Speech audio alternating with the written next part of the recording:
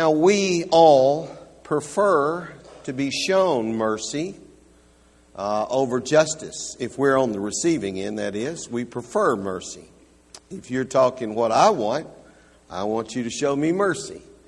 If you want to know what I want from the government, if I'm over the speed limit and I get pulled over, I want mercy. All right? I want mercy. I don't want justice. I want mercy. A young lady was walking through a park, and there happened to be a photographer there with a Polaroid camera taking pictures, and so she wanted to get her picture taken, and so she said, "Would you take my picture?" And so he did, and he handed it to her, and you know how they used to develop those Polaroids, and as she's walking away, it develops in her hand, and she looks at it, and she's upset, and she turns back and goes back to the man that made the photograph and says, "Sir, this is not right. This is just not right. You have done me no justice." And the man said, "Well, let me look at the picture." And he looked at the picture, and he looked at it carefully and says, "Miss, you don't need justice. What you need is mercy." So that wasn't very nice, but it made my point, what I'm trying to say. In 1935, LaGuardia, who was the mayor of New York at the time, showed up one night at night court.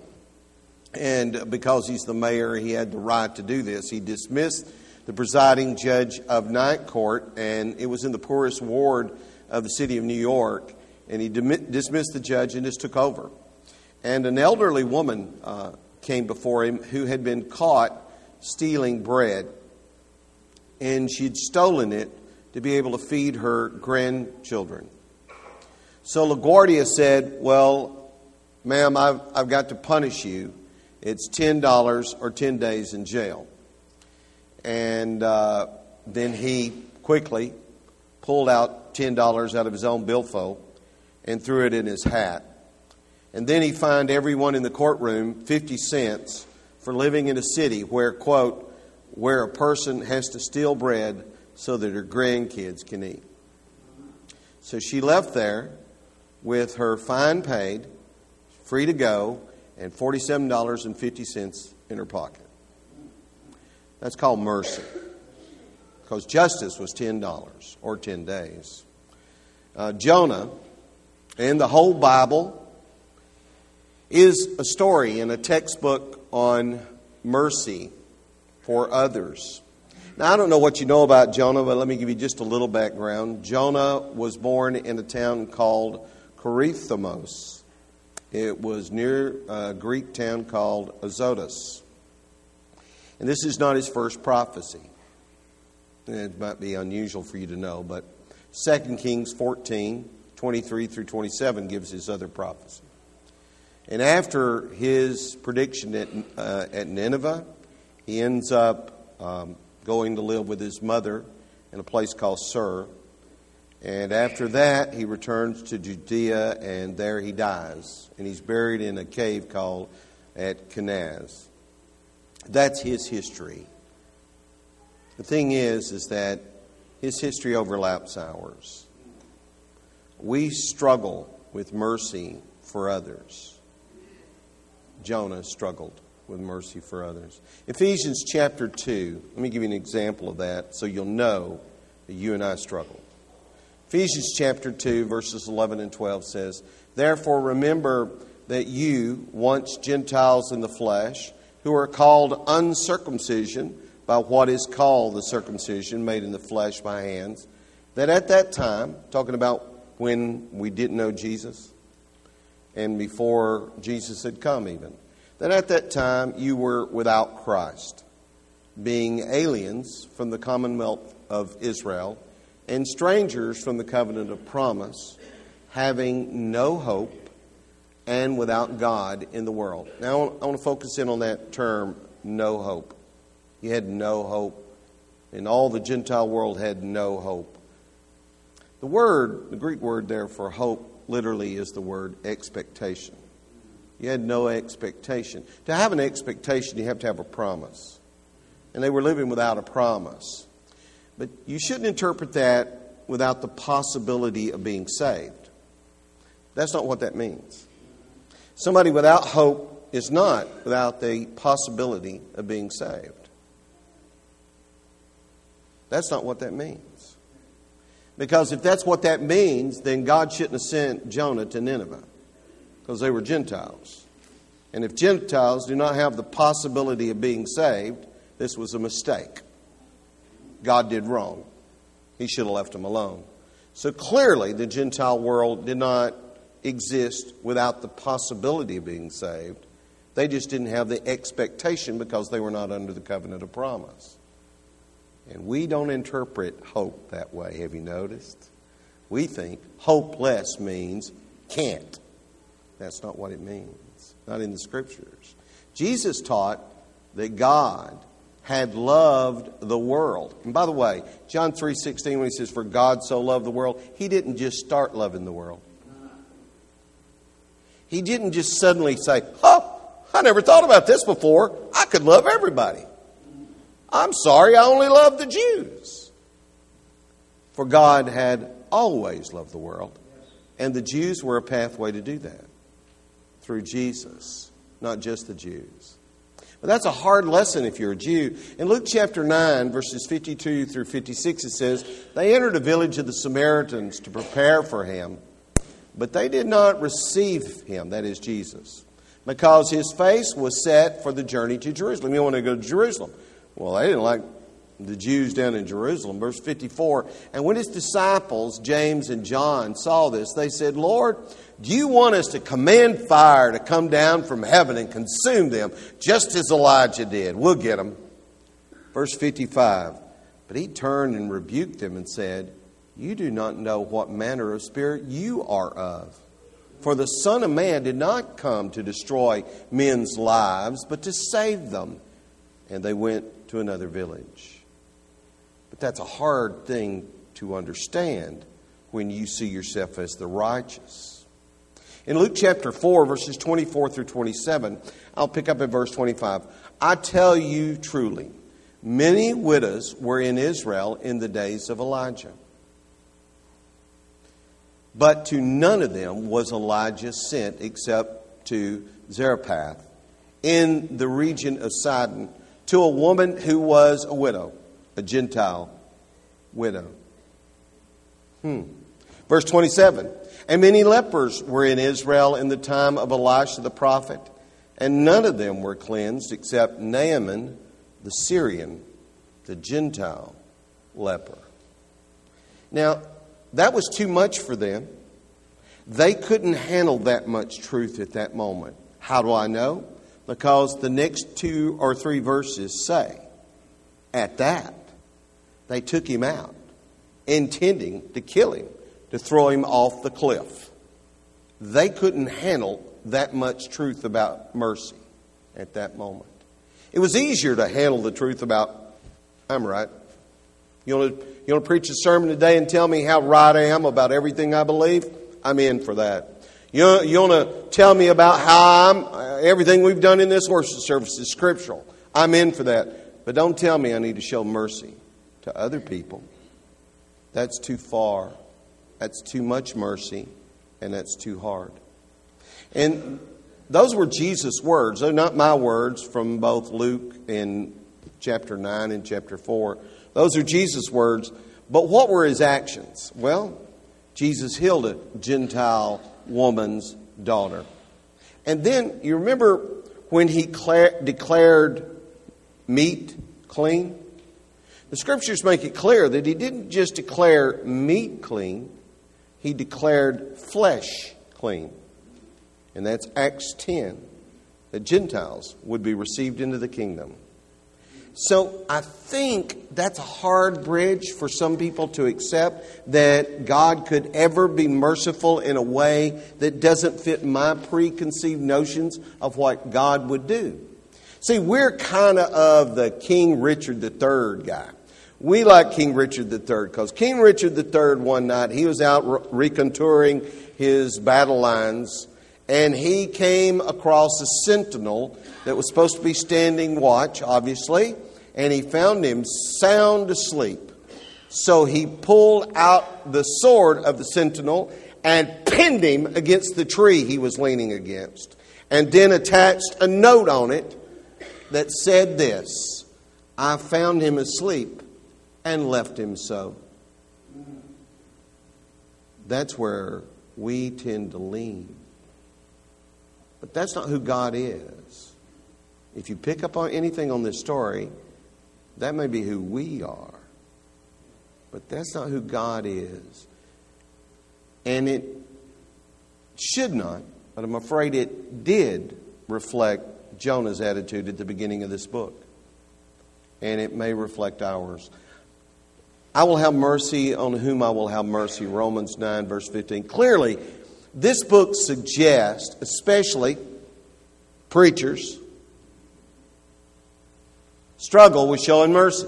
In our effort to make sure you do what it says on page number 783, and then you need to do what, and if you don't do that, well, you're going to hell. And then you got to do what it says on 124, and you got to do what it says on B17. I mean, you got to do it all. And in an effort to make sure we're doing the will of God, if we're not careful, we send the message of no hope means there's no way you can be saved.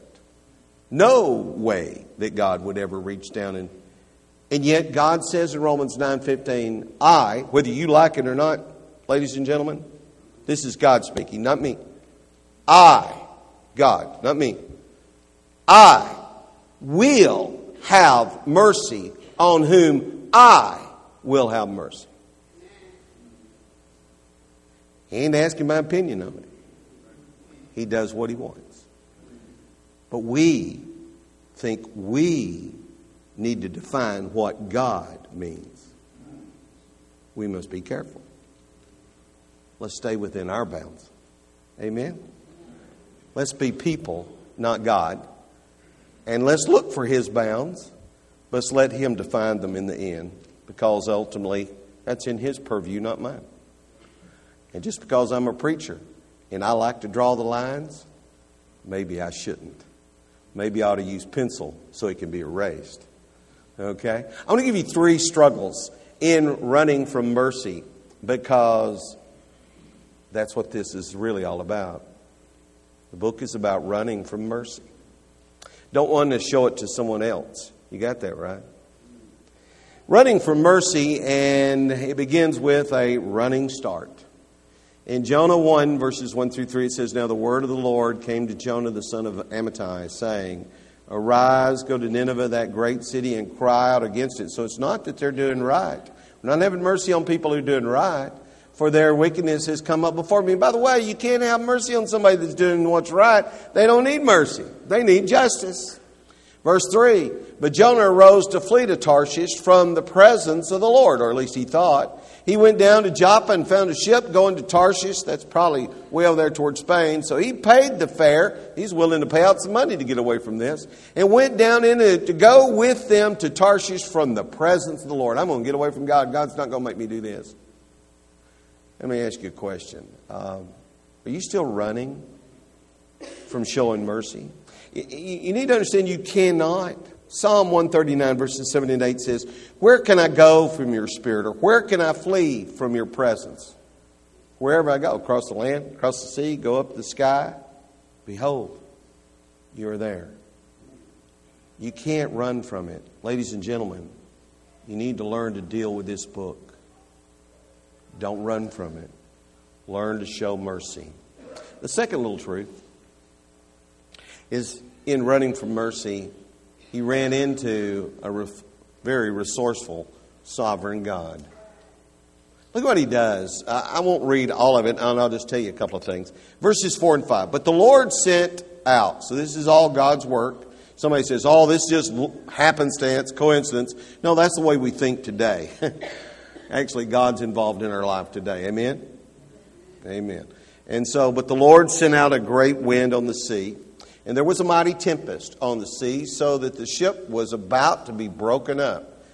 That's a pretty good storm. Verse 5, Then the mariners were afraid, and every man cried out to his God, and threw the cargo that was in the ship into the sea to lighten the load. What else did he do? Number 1, he sent the storm. Number 2, he controlled the lot. How do you do that? I got no idea how you could do that. He controlled the lot. Number 1, he controlled the storm. Number 2, he controlled a random thing called a lot. And number 3, he controlled a fish, making it come to the surface when he wanted and made him hungry for a man that he had never tried before. Now, folks, God's sovereign. He's in full control. He has not lost control. He's not out of control.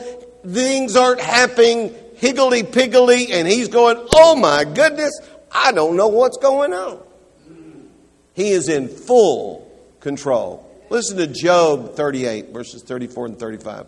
Can you lift up your voice to the clouds, that an abundance of water may cover you? Can you send out lightnings that they may go and say to you, here we are? No, we can't. So we decide God can't either.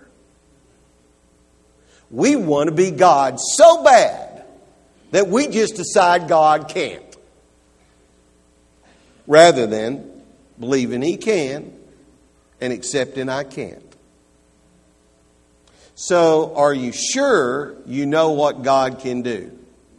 Now listen, it's not talking about the fish, and I'm not talking about the lot, and I'm not talking about the storm. I'm talking about mercy. Are you sure you know what God can do and what He will do when He gets through? Are you sure? Do you know God's heart that well? Number 3, he was running for mercy, and he ended up a rebellious sleeper. Look at verses 5 and 6. Then the mariners were afraid, and every man cried out to his God and threw the cargo that was on the ship into the sea to lighten the load. But Jonah had gone down in the lowest part of the ship and laying down was fast asleep. Isn't that interesting? Totally sound asleep. Look at verse 6. So the captain came to him and said to him, what do you mean, sleeper? Arise, call on your God. Perhaps your God will consider us so that we may not perish. Sound asleep. What's the connection here? Why was that so important to the story? Isaiah 29, verses 10 and 11. For the Lord had poured out on you the spirit of deep sleep and has closed your eyes, namely the prophets, and He has covered your heads, namely the seers. Why would God do that? Why would God want him to go to sleep? Why would that be an important thing to tell in this story? And why it's so critical? Do all people who are doing wrong fall asleep? Yep. Because listen to me. Do you know what this book's about? Listen to me. Who is Jonah? My Jonah was born in Jasper, Alabama in 1957. Where was your Jonah born? You see, this message is not to anybody but to you. And if you don't recognize it, you are asleep. If you think this is talking to other people, you are asleep. You're not just asleep, you're fast asleep and need to be woken up. So I tried that just a little bit there. You need to wake up. This is not someone else. This is you and me that struggle with showing mercy. We need to learn. And I'm afraid we're fast asleep. So, running from mercy, like Jonah, running from mercy ends up running away from a God you can't get away from, a resourceful sovereign who can reach out to you in 3, 4, 5, 6, 1,000 different ways. And it's a rebellious sleeper who can't accept. That's not me. I'm merciful to everybody. Maybe. Maybe not. A.W. Tozer said that Jesus came to make worshipers out of rebels. He was talking about all of us. Jonah was sent to save rebels and needed to learn. What did he need to learn? Mercy. See, all preachers, and I are one, kind of. All preachers, listen up. All elders, listen up, elders. I'm talking to you. Wake up. All deacons, talking to you, deacons. Wake up. All Bible class teachers, talking to you, teachers. Wake up. All members of the kingdom of God, wake up. Talking to you.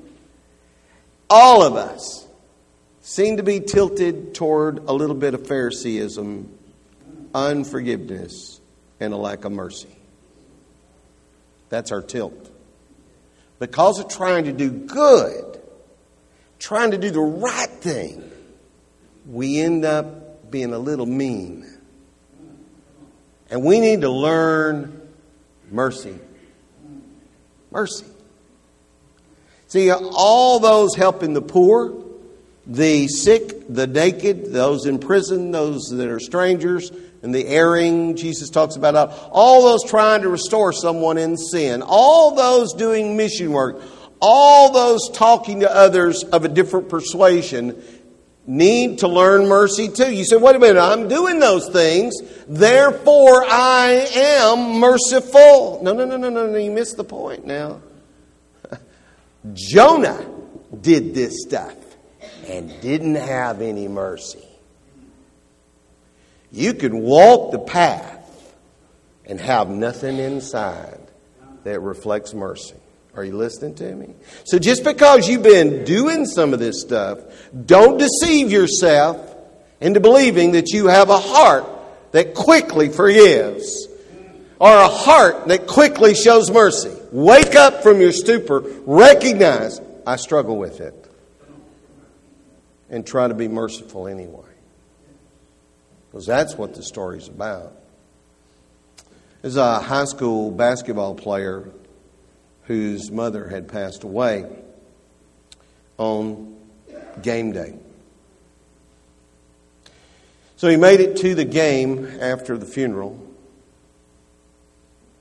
Well, it wasn't that day, sorry. He made it to the game after his mother passed away. Went to the game anyway. The coach invited him to sit down beside him on the bench. But the young man said, I want to play. I think I should play. He's a good player.